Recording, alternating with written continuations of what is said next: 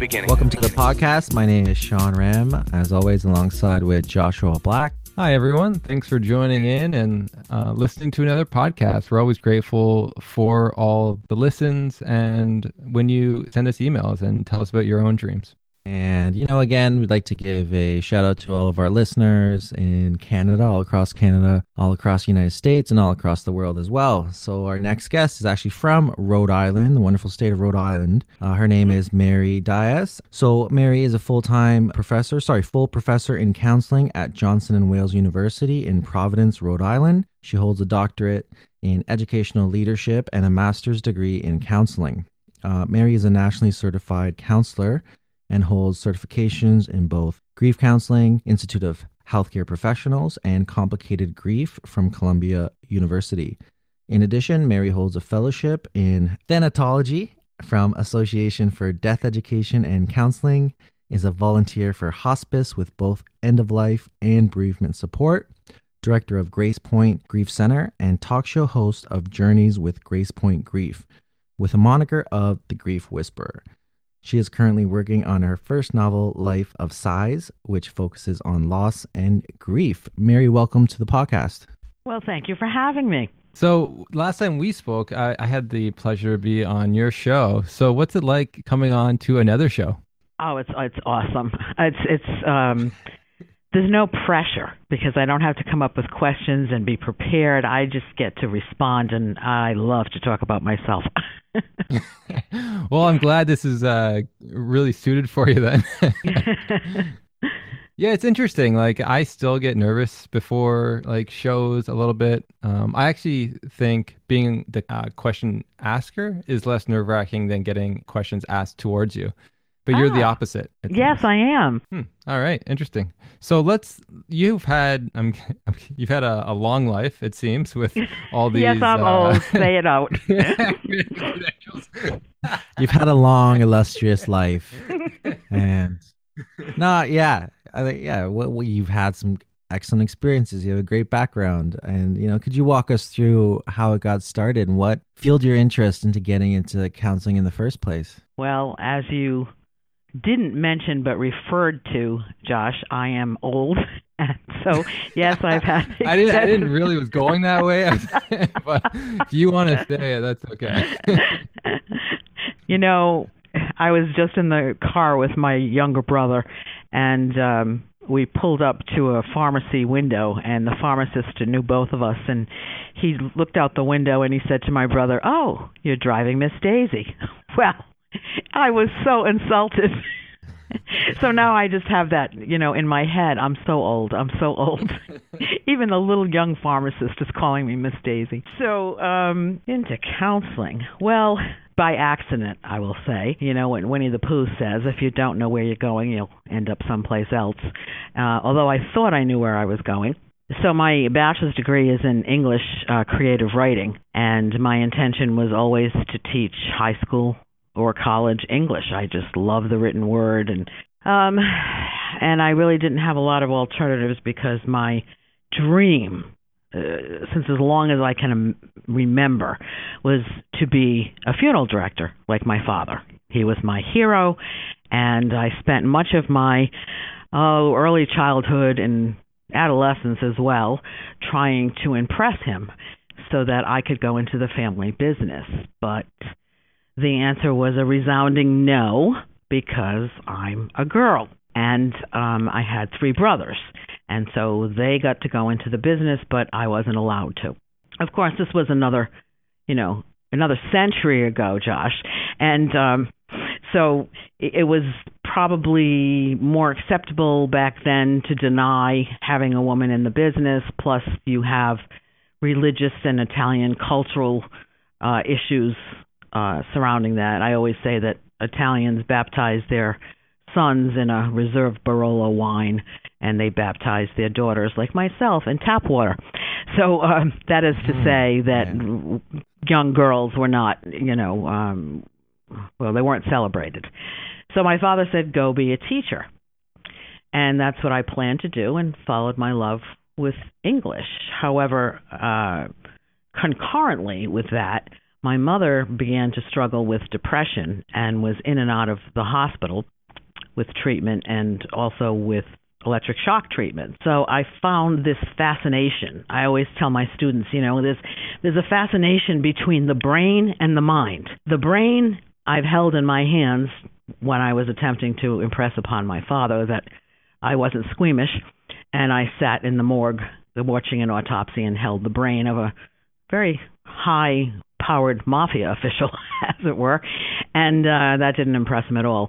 But then I became really curious about the mind because of my mother's struggle. So those were always interests, but they were, well, I don't want to say secondary, because I would find myself reading a lot about the brain and the mind, and so it was still the reading, and I needed to, support myself, so I thought I'll go into teaching.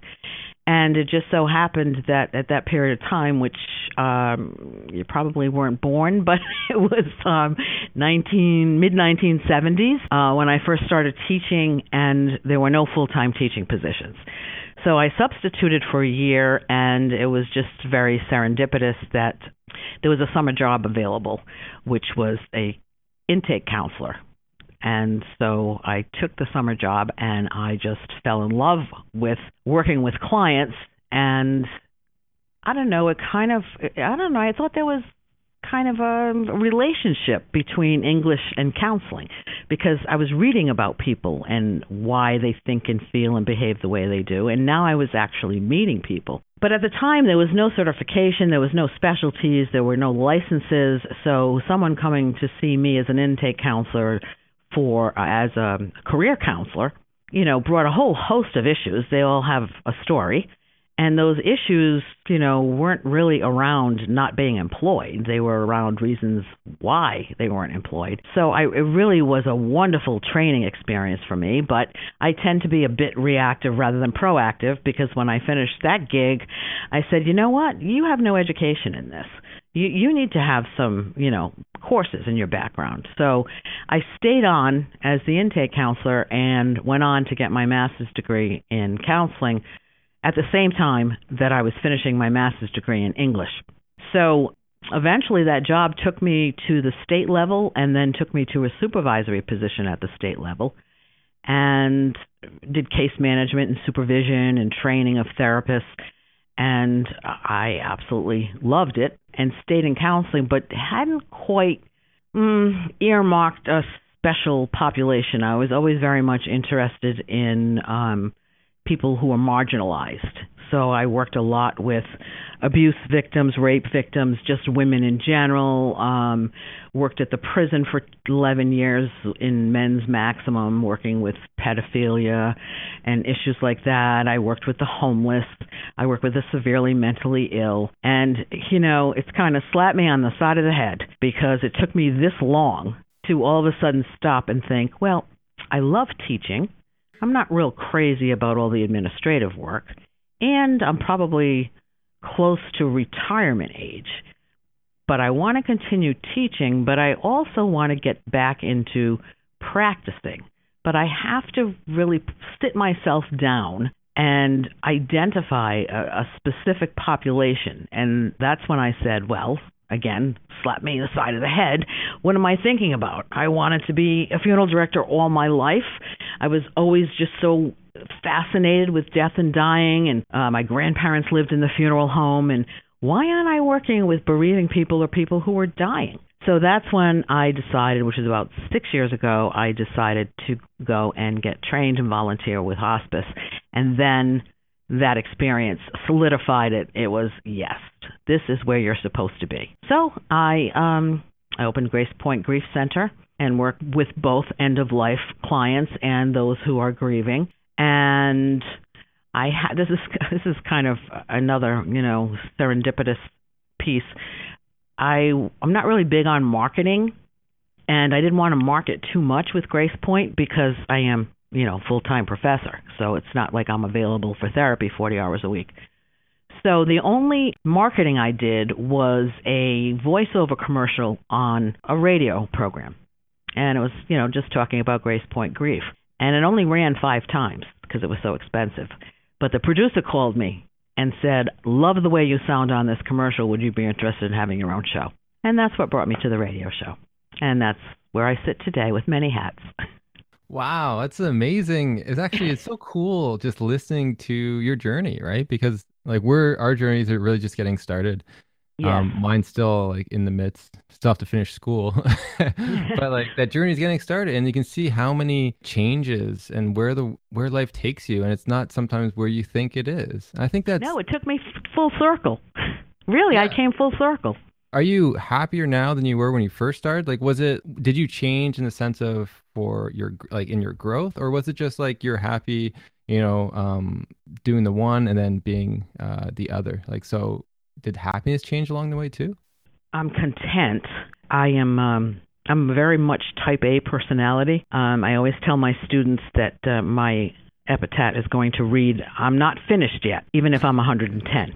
So I always have further goals, and when I achieve one, I look for another, or I have this whole ritual of I do my bucket list every New Year's Eve, and then every New Year's I review the past year, and then I cross off what I've accomplished, and then create the next one. And I use that website, Future Me, where you can email yourself and just put in a date for that email to come back to you. So I'm always checking in on myself. Every 3 months, I'll receive an email from myself saying, "Mary, remember you said last 3 months ago that you were going to have this accomplished. Did you do that?" So I think I've been racing for many years. And I think when I say content, that I've actually started to breathe and sat down and said, I don't need to race anymore. But there's another caveat to this story. When I was a senior in high school, I was very, very ill. And, typical teenager, don't tell anybody, I don't want to go to the doctor, all of that. And it ended up with very serious complications. And I don't know if you're familiar with the Catholic ritual of the last rites, but I was given the last rites. My parents were told that I was not going to survive. I had 13 surgeries. And, at that age, I did not, when I survived, I didn't stop to smell the roses. I had a whole different message. My message was, hurry up and do everything that you need to do, because you don't know how long you're going to be here for. And then when I had a reoccurrence in the early 90s, that made me race even more. But now I'm at the age where, unfortunately, a lot of people my age are passing away from just age-related illnesses. So maybe that's part of why I'm content, because, I'm at an age where it's acceptable to die, not 17. Does that make sense?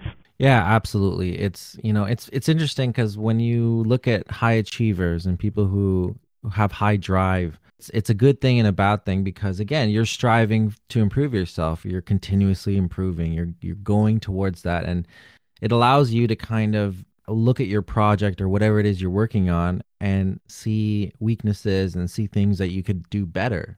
Mm-hmm. And it can be difficult then on the flip side is sitting in the moment and appreciating how far you have come and appreciating the things that you have done. Like, as an example, like when it came down to doing this podcast, when it came down to each episode that we did, I wasn't satisfied with the audio quality, and I'm sure Josh wasn't satisfied with how the interviews were going, but it just led to striving, moving forward, and getting it better and better and better and better. And now I'm better at now, where I'm trying to sit back and appreciate some of those things and be like, wow, look how far we've come. So, I'm glad you're content now, and I'm glad you're looking back, and I hope you're looking back and seeing all the amazing things that you've done along the way, and can look at it and say, look how I've driven myself to do all these amazing things. These doors have opened up, which I initially didn't think those options would be available to me. But through that energy and that drive and that staying positive, you've been able to kind of now find yourself in a position that, you're doing amazing things and you're helping others. So what led you to then become the director at Grace Point Grief Center? Well, let me just backtrack for 1 minute and say that I have to thank the university and the opportunity to be a full professor in counseling, because I need to practice what I preach. And when I'm standing there, and I have a very kind of existential philosophy, and I'm always saying to my students, this is your day. You can do what you'd like with this day, but know you'll never have this day again. And you'll never be as old or as young as you are today. And, there's these 19, 20-year-old kids looking at me wide-eyed saying, wow, that's deep. That's deep. And when I'm saying that, I truly believe it. But in the past, that's kind of been my mantra. But when I say, this is your day and you'll never have it again, it's been driven by achieving. Now, because I'm teaching mindfulness and I'm teaching stay in the moment and all of that, as I said, I have to practice what I preach. And so in the process of teaching them, I'm relearning what I knew, ephemerally already, but I wasn't practicing it. And in terms of your question about Grace Point, I came to the realization, as I mentioned before, about retiring from full-time.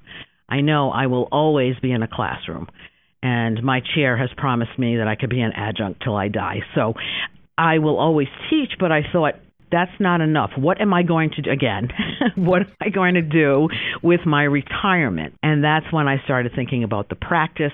And then that's when I started thinking about the population that I wanted to work with. And then it just all came together. It's funny, when I think of retirement, I think about just lying on a beach or, like having a drink and just sitting in nature. And you're like, oh, retirement, what can I do?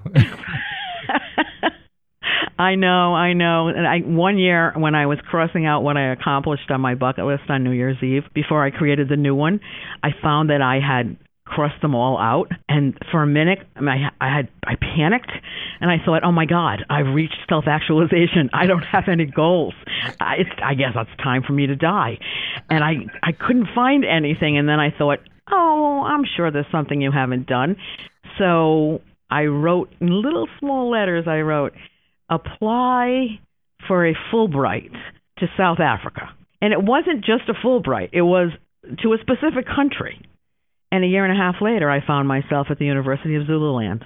What's a Fulbright? A Fulbright is a federal scholarship for people who are specialists in their fields to go and visit universities in other countries, usually, and share your expertise with people in your field in other countries.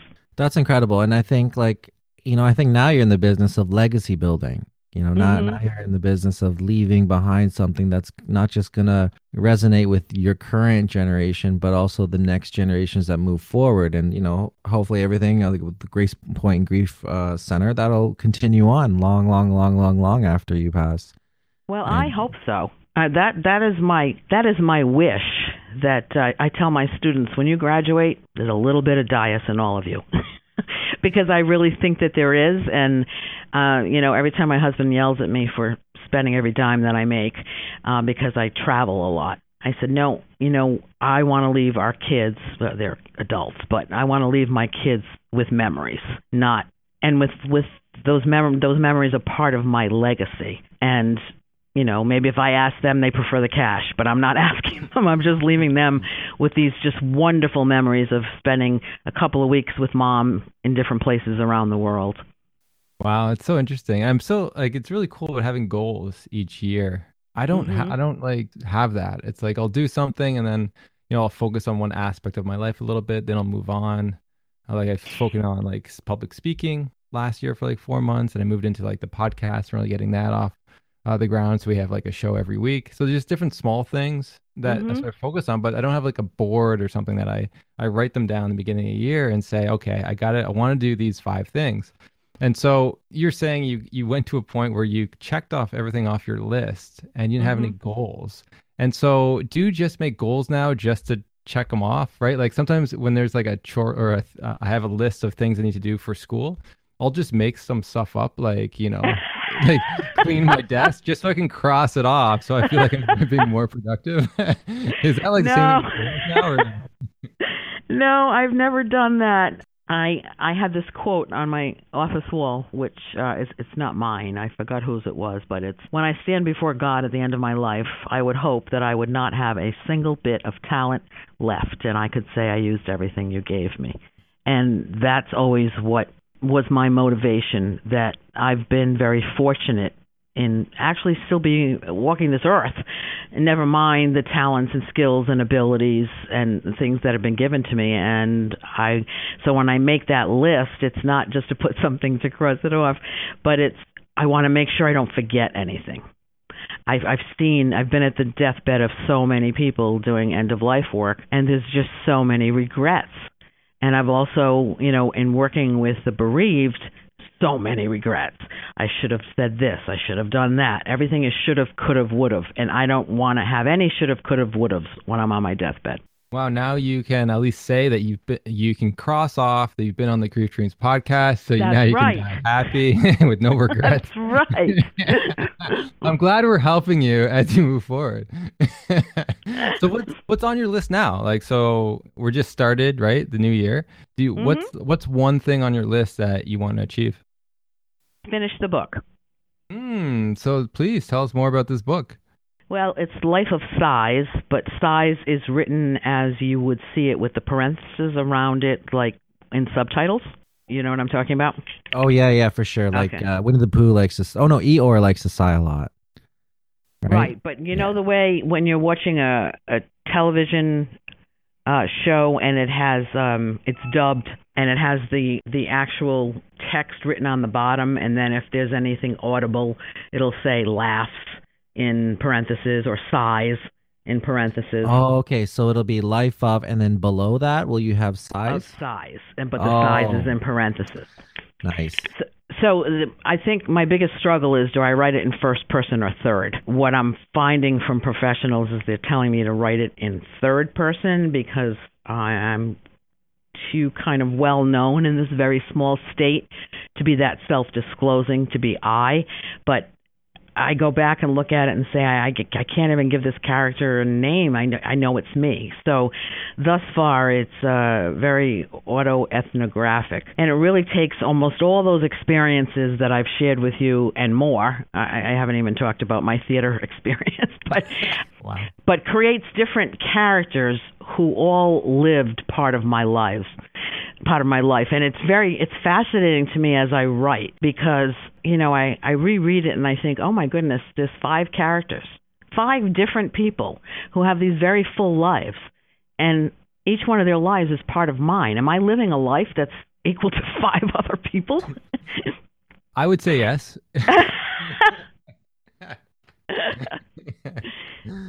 So yeah, it's a journey through life. It's a journey, beginning with also infused with a lot of experiences with death. In fact, I say in the prologue, I have a very complex relationship with death because I really, I grew up with death. My mother was a hairdresser, and she had 4 children, and she didn't get a babysitter every time she had to do a head. That was her expression. So she'd pile us all in the back seat, and we'd go to the funeral home, and my brothers would run around, and they would have no interest whatsoever in what she was doing.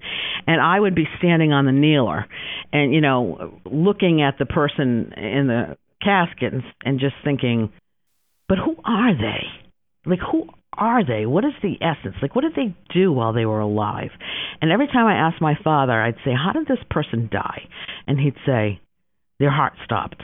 And I would just get so frustrated because one of my father's favorite things to do was, actually, he was compelled to do it, I think, is every morning at breakfast over his cup of coffee, he would have the obituaries open in the newspaper.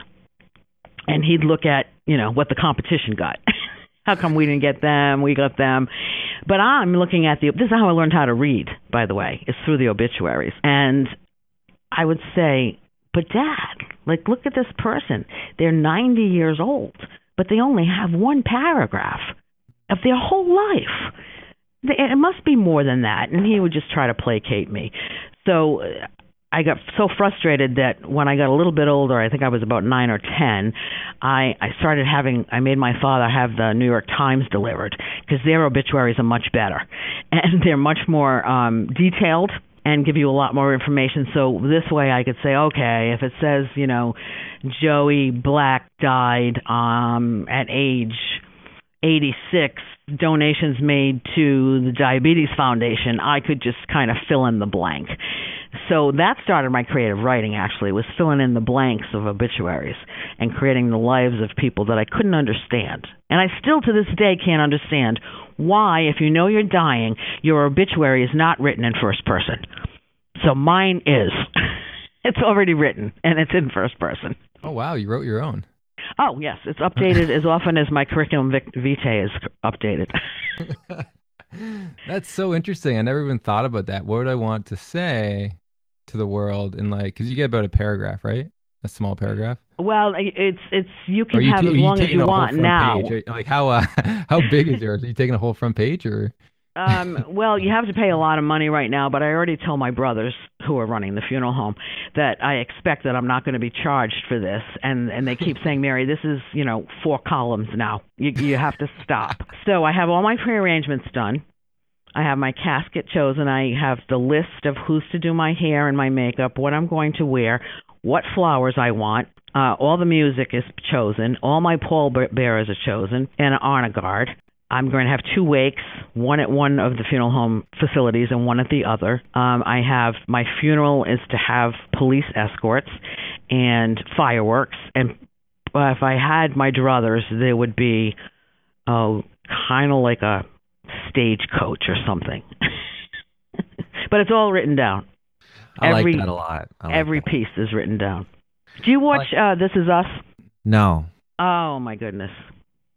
If you get a chance to watch it, the last episode was just about honoring someone who died and how to celebrate a day in their life, and it was just so profound.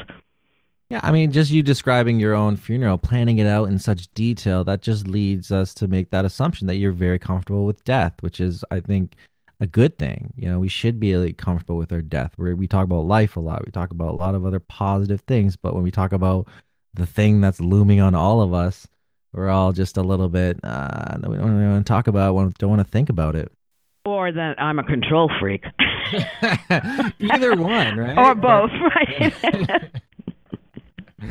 That's so interesting. And it's so cool how you said you are taking the initiative, you're doing that, and not a lot of people are. But I'm so fascinated how, as a child, you used to fill in the blanks. I'm thinking that'd be a really cool movie or something of someone like a child looking at this paper and making up this person's life based on what they saw. So you could even have a book, your next book, be based on that aspect. I think that's so cool because you're right. Like there is such limited information. You got to fill in a lot of blanks for a lot of different people. So interesting.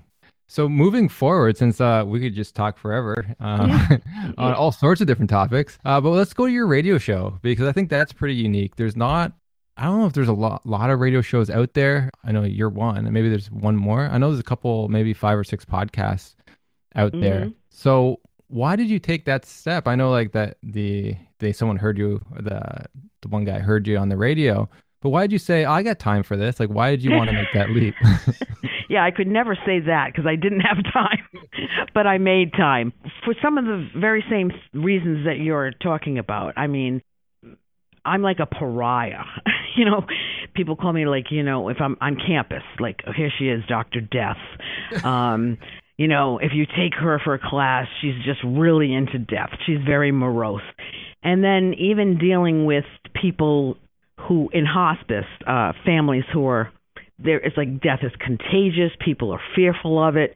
And then I hear clients talking about, oh, when my brother died, everyone was just rallied around us and left us lots of food and came to visit. But, little by little, their life goes on, and I try to wave and say, wait a minute, look at me. I'm still grieving. Why is the sun still shining? But and all the horrific things that people say to them in an attempt to console them. And I just thought, I need a wider audience. I need to educate as many people as possible about all the facets of death.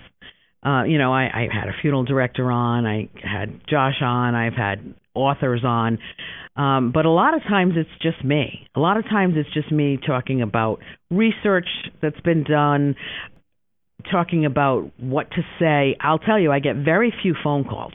People, even on the radio, which I thought, being anonymous, they would be more apt to call.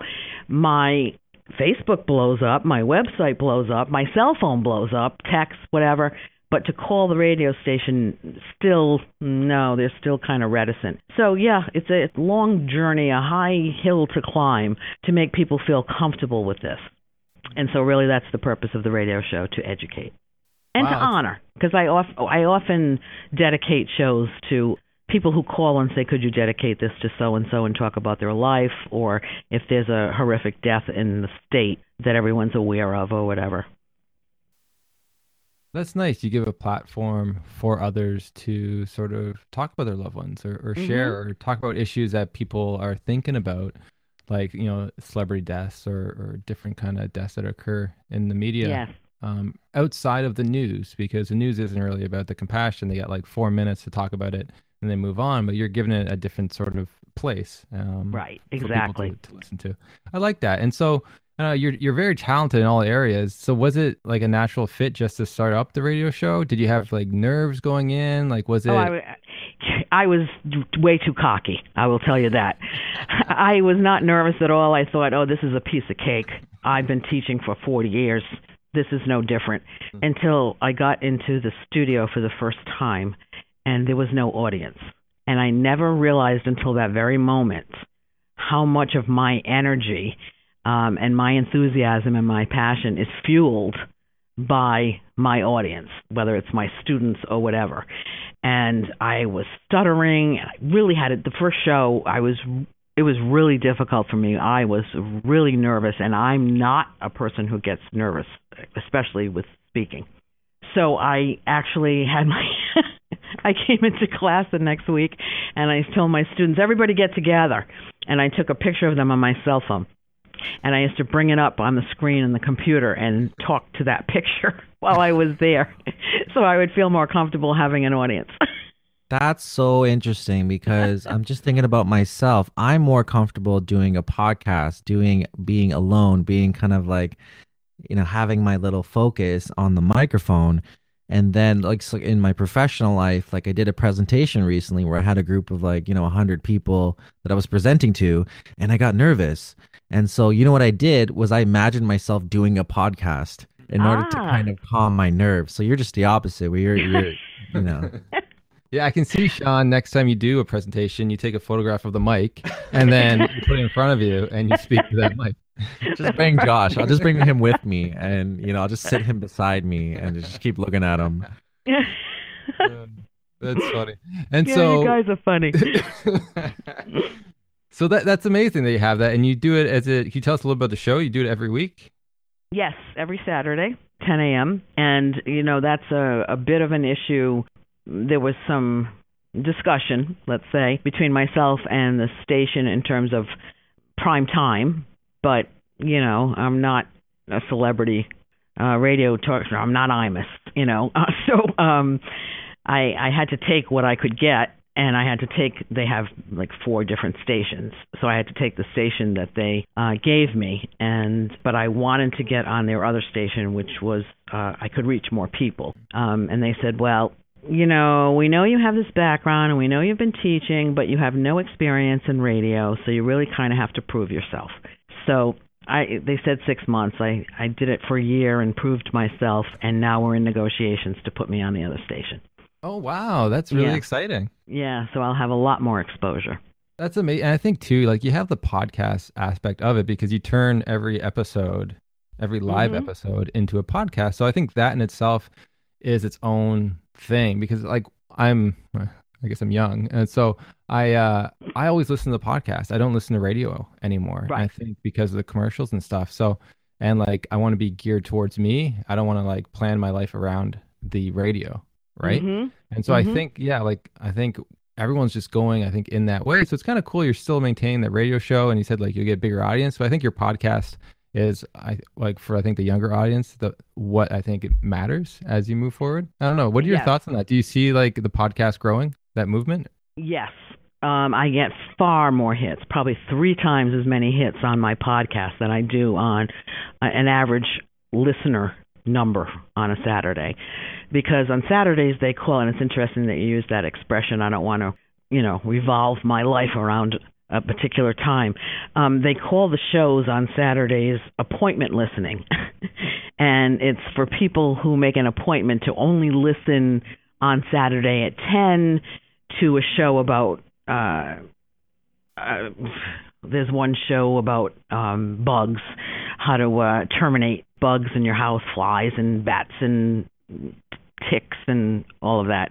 And there are appointment listeners who listen only on that Saturday at 9 a.m.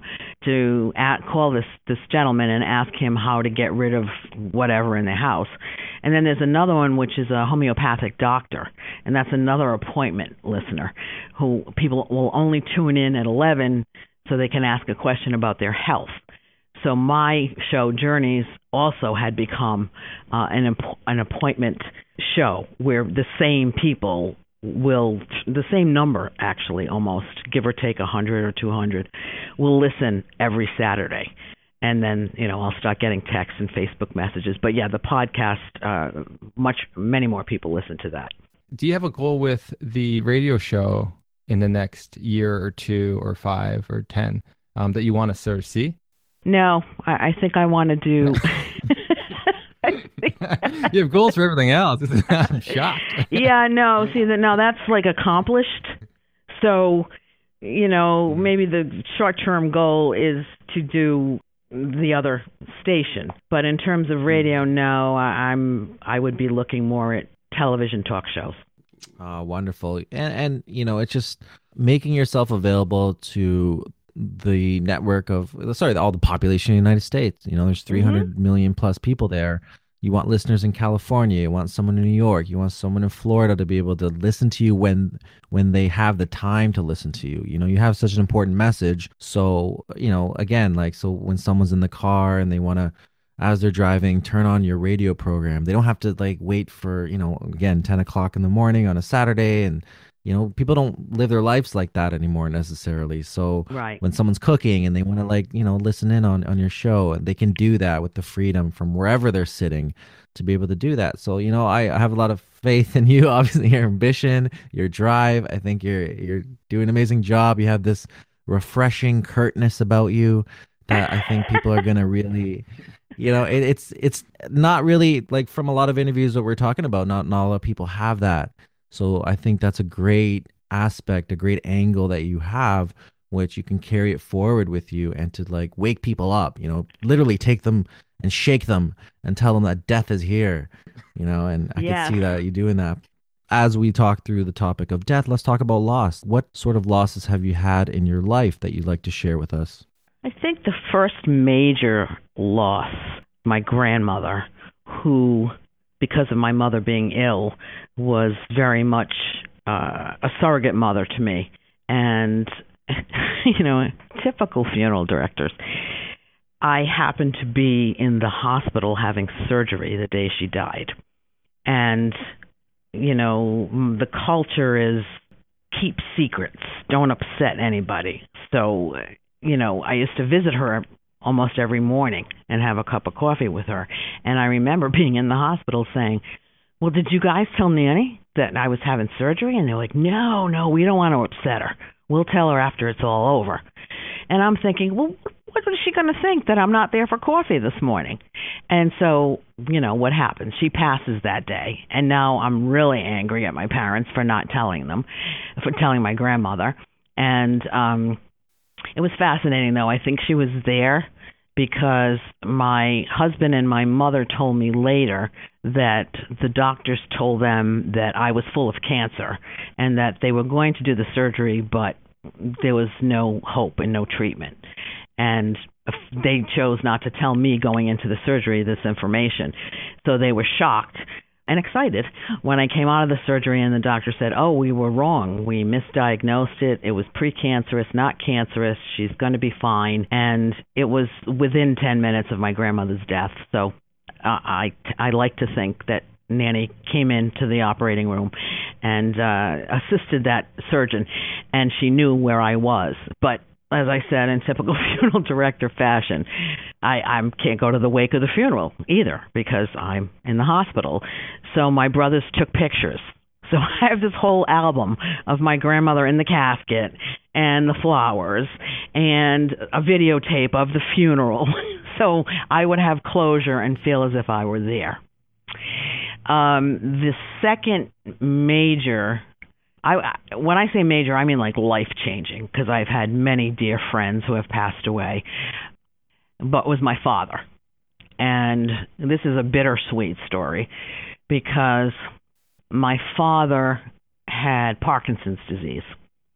But he was, he used to laugh at himself. He would still go golfing. He'd fall out of the golf cart and roll down the hill, and he'd be laughing at himself. He had a real good attitude towards it. But he, it really impacted on his speech, and it was difficult to understand what he was saying, and I know that frustrated him. But in any event, my parents were snowbirds. I don't know if you know what a snowbird is, but it's people who leave New England and go to Florida for the winter, and then they come back when it's spring in New England.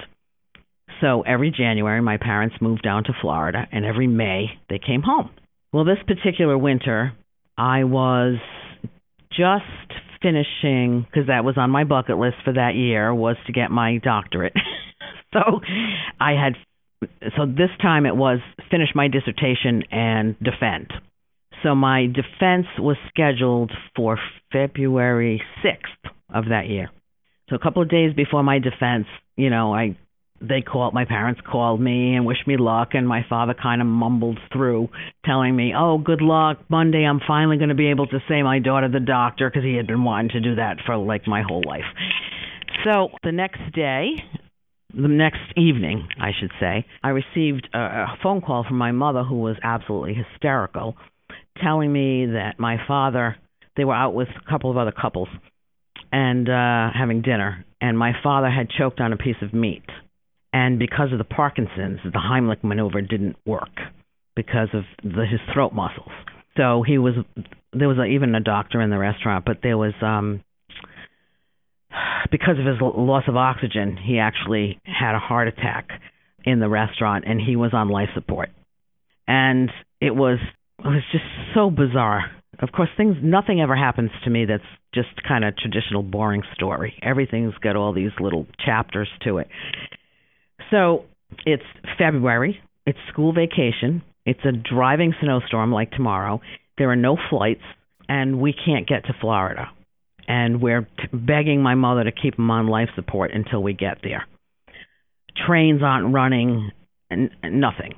And so finally, a friend of a friend had access to a corporate jet. And so it was about 3 or 4 days after my father was put on life support that we finally were able to fly to Florida. So we got to Florida, and he had passed while on life support. So we went to the funeral home. We brought his body to the funeral home, and being, family of funeral directors, we all went in. I washed his legs and his feet and put his socks on, and I combed his hair. And then my brothers asked me to leave while they dressed him. And then we got him a casket. We were trying to maintain as much dignity as possible to take him home, which when he came home, he would have another casket. And the day after he died, when we were in Florida, I don't know if you know about this in Canada, but we had a huge nightclub fire. And 100 people died in the fire, and they couldn't even be identified for weeks. And my family's funeral home offered to provide free funeral services for the victims of the Station nightclub fire. So they asked me to kind of just pitch in, come into the office and type up some death certificates and things like that. So here we are. We just took my father's body back to Rhode Island, and there's 100 people who are dead, who we're trying to get, dental records and things like this. And my defense is now scheduled for the day of my father's funeral. And my readers, my committee said, don't defend. You can't go from a funeral. You spent 3 years working on, your doctoral work and then the dissertation. You can't. It's too important. Put it off. And my mother's saying to me, don't you dare. Your father, if he was here right now, would be saying, no, go and do it. Don't cancel it just because I died. And so I did it. So I went to a defense that I don't remember any of it. And ironically enough, all of my cohort thought I needed the support. So, usually when you defend, you got your committee, maybe another professor there. No, this room was full of like 25 people who were there to support me. But I remember just being very anxious, walking in there saying, I know they think they're doing a good thing, but I don't want them all here. And I just went through the motions. I left, they said, we'll call you back in. So the way it worked is my father's funeral mass, to the cemetery where I did the eulogy, took the limousine to the university to do my defense, and then the limousine took me back to the collation for my father's funeral, where everybody congratulated me and offered me their condolences simultaneously. And the day his obituary was in the paper, I remember being very angry, selfishly angry, because I really thought there was going to be this big, giant obituary with his picture, because he was a very prominent man in the state. But because of the Station nightclub fire, I wrote a short story about this, that his obituary was just kind of almost invisible among the 100 pictures of the people who died from the fire, and it just looked like a little small picture from a high school yearbook. And I was very upset that he was not acknowledged in the way in which I thought he should be. So those are two huge, life-changing deaths that I've had in my life. Wow. Really sorry to hear that. And what a weird set of circumstances I know. that you don't really think about not even defending, but even having a funeral where there's another mass funeral that occurred with 100 people. And Yep. You're right. It's just, those are different things I never really thought about that people have to face. That's unique to their story. Wow. And so moving forward, have you ever dreamt of either of those two people? Oh, my grandmother never visits me, but my father comes very often. And one thing, that sticks in my mind that Josh said on the radio show was, well, there's two kinds. There's grief dreams and then there's visitations. And I'm always, when people tell me their dreams, clients or whatever, I'll say, well, that was a visitation. That wasn't a dream. My father visits me very often. And he doesn't have Parkinson's disease. He speaks very clearly. He always has a trench coat on, and he always has a custard pie in his hand. And he stands at the end of my bed and then tells me things. So I just had one 3 nights ago, and he said, Mary, I just wanted to let you know I'm really excited to see Frank. We have so much reminiscing to do. Wow, did we have a good time. Now, this was his best friend for like years. And so I thought, does he know something I don't know? So I called my mom and I said, Mom, how's Frank doing? And she said, oh, Mary, you didn't know? He's in hospice. They're not giving him more than a week to live. Now, I didn't know this. So I said, that's what Daddy said. That's why he came. He was really excited, looking forward to Frank, because he wants to have reminisce with him. So that was very cool. But yeah, Wow. He comes all the time. Sometimes I just smell a cigar and I say, Dad, I know you're here. What do you want to tell me? I remember shortly after he died, like one of my nephews graduated from pharmacy school. A lot of big things happened in the family, and I remember feeling bad that my father wasn't there to experience it. One being my defense, and the fact that he could finally call me a doctor.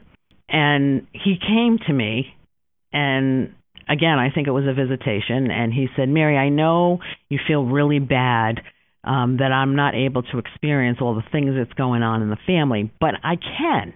He said, because what it's like for me is, it's like I'm a star, and I'm looking down into the earth, but the earth it's like a glass ball. I can see right through it. So even though it looks like a globe, and I can see the continents and whatever. If I really look and squint, I can look all the way down right into watching you defend, watching you at my funeral, watching your nephew getting his pharmacy degree. I can see it all. I'm not missing anything. So I thought that was pretty cool. So I just have to kind of summon him and he shows up. That's so interesting. And so why is he in a trench coat? Is that something he used to wear a lot? I don't know. I know why he's got a custard pie, but I don't know about the trench coat. Yeah, I have to ask him next time. What? What's with the pie? And can I have some? Italians, obviously food is love, and you never visit anyone without bringing pastry, and you never...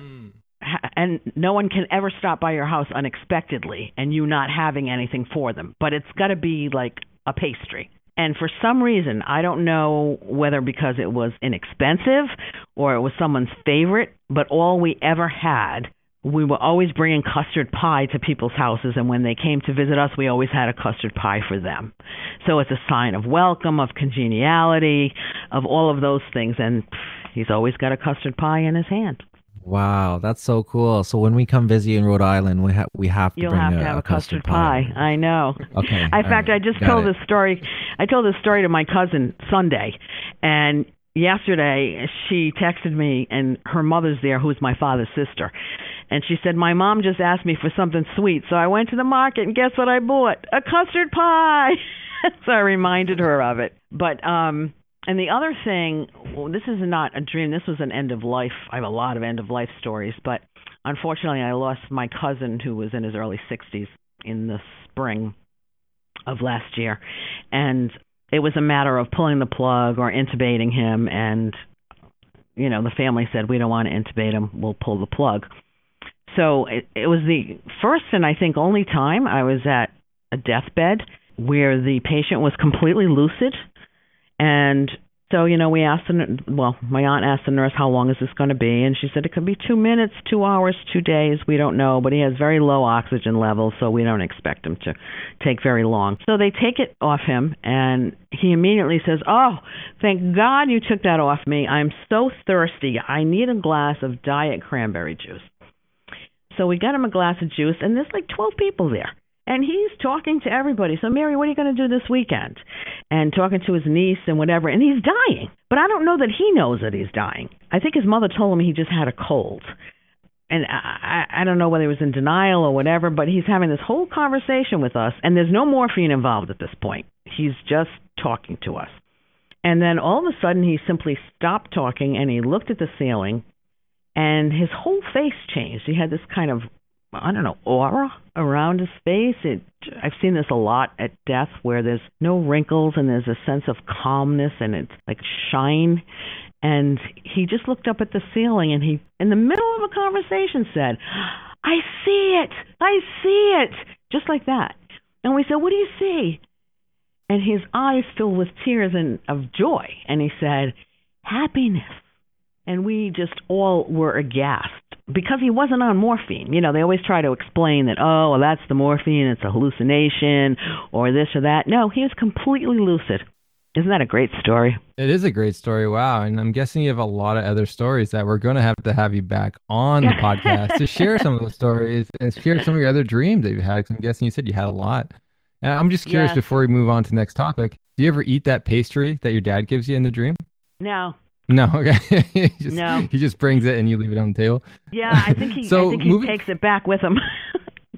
Oh, for the next time. Yes. I guess food doesn't expire. Is that the? No, it's the same pie every time. That's funny.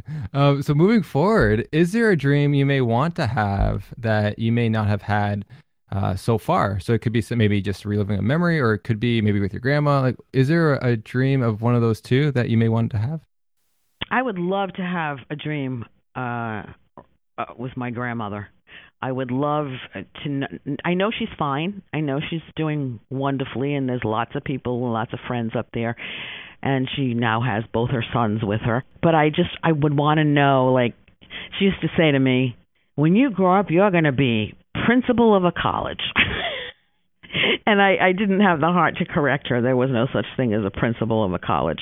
But she had very high hopes for me. She was the one that really the fact that I was a female didn't make any difference. She thought I could do whatever I wanted to do. She had such confidence in me. And in fact, she was an LPN. I mean, she was born in 1890, and she went to nursing school. She became an LPN. She was the first class. So she was very much an independent woman when there was no such thing as independent women.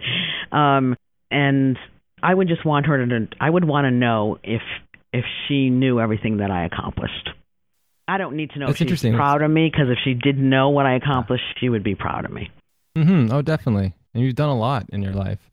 And you achieved a lot. So that's very interesting. Is there a setting you'd want to have? Like, did you want to go have tea with her again? Yeah, they've changed so much about the funeral home, but they have not touched Nanny's kitchen. So the same wallpaper, the same table and chairs, everything is exactly how she left it. And sometimes I just go up there and sit in the kitchen and I talk to her. So I think that's where I would like it to be, in the funeral home upstairs in her kitchen. I like that. And last question is, what would you like to wear? Does she have, like, I'm guessing not a trench coat, I'm guessing? Maybe, Nanny? Maybe some kind of tie. Yeah, Nanny.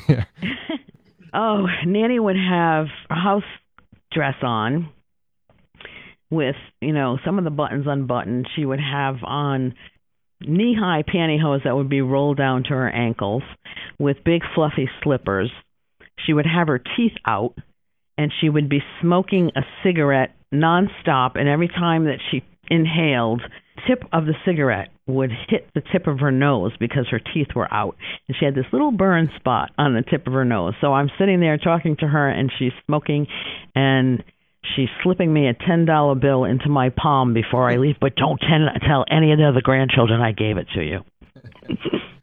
Thank you for asking me that question. It's such a great image, and I'm glad you're able to create that in your mind, because it's those little things, right? It's those little things that we remember and that we cherish about our loved ones that have passed away. That's incredible. And again, Mary, it's been awesome speaking with you. I feel like, I can look up to you as a mentor, and I'm sure Joshua feels the same, because you've done some amazing. That's a great way to put, someone who's quote unquote old, like Josh had alluded to earlier,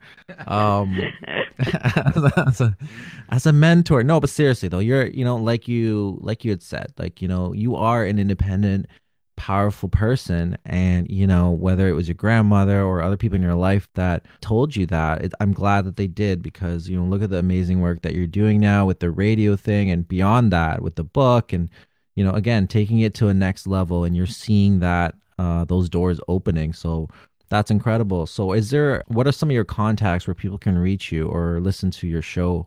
Okay, so on Facebook, they can just, search for Grace Point. That's point with an E, Grief. And the website for Grace Point is www.gracepoint with an E, grief.com.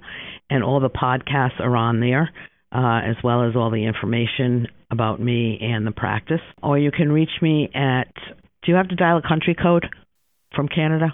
Yeah. Okay, so it's 1-401-524-3039. And you can email me directly through the gracepointgrief.com website as well. Perfect. That's great. And I hope definitely the people who are listening will do that, reach out to you, listen to your work, and can feel the amazing presence that we're getting. And that, I'm sure you have that same presence on radio as well. So we'll end with our stuff. Please check out our platform at griefdreams.ca for more information on the topic. If you have Facebook, you can join the Grief Dreams Facebook group. Check us out on Instagram and Twitter at Grief Dreams. This podcast can be found on iTunes, Podbean, Stitcher, Overcast, and many other podcasting platforms.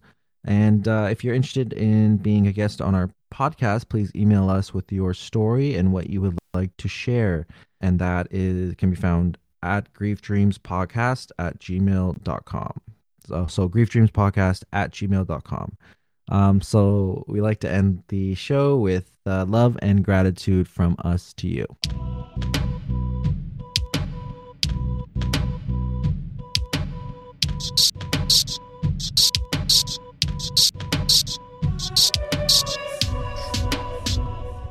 new beginning.